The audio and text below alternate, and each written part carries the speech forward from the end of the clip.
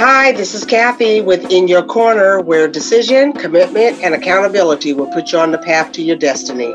You know, I'm sure many of you have heard about the Republican tax plan, and if you're like me, you're trying to make sense of it all. What does this mean, and how is this going to impact me? Is it going to be adverse, or is it going to be positive as all the hype is around it, or is it just fake news?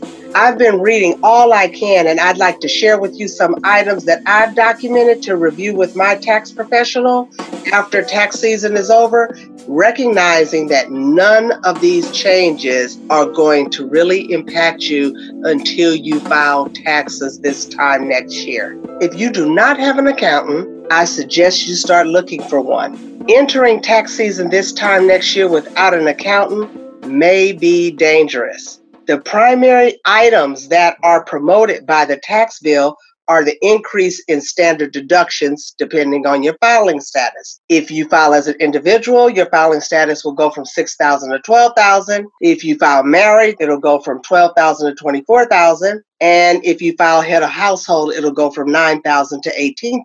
While this is good and it allows for many people to not have to itemize, if you do not have an accountant, I suggest you start looking for one.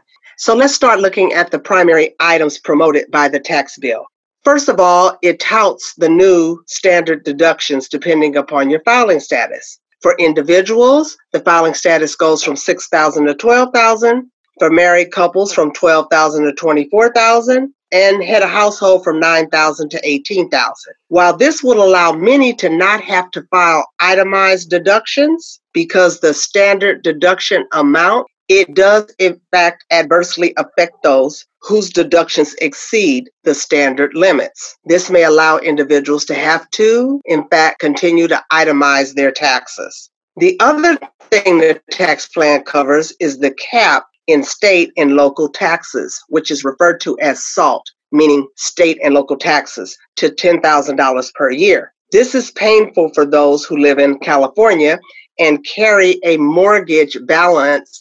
So those who have $1 million homes will be capped to interest or $1 million loans that they're writing off. This is most painful on high property-bearing states. However, it benefits Southern and Midwestern states. Finally, there are no more home equity loan deductions next year.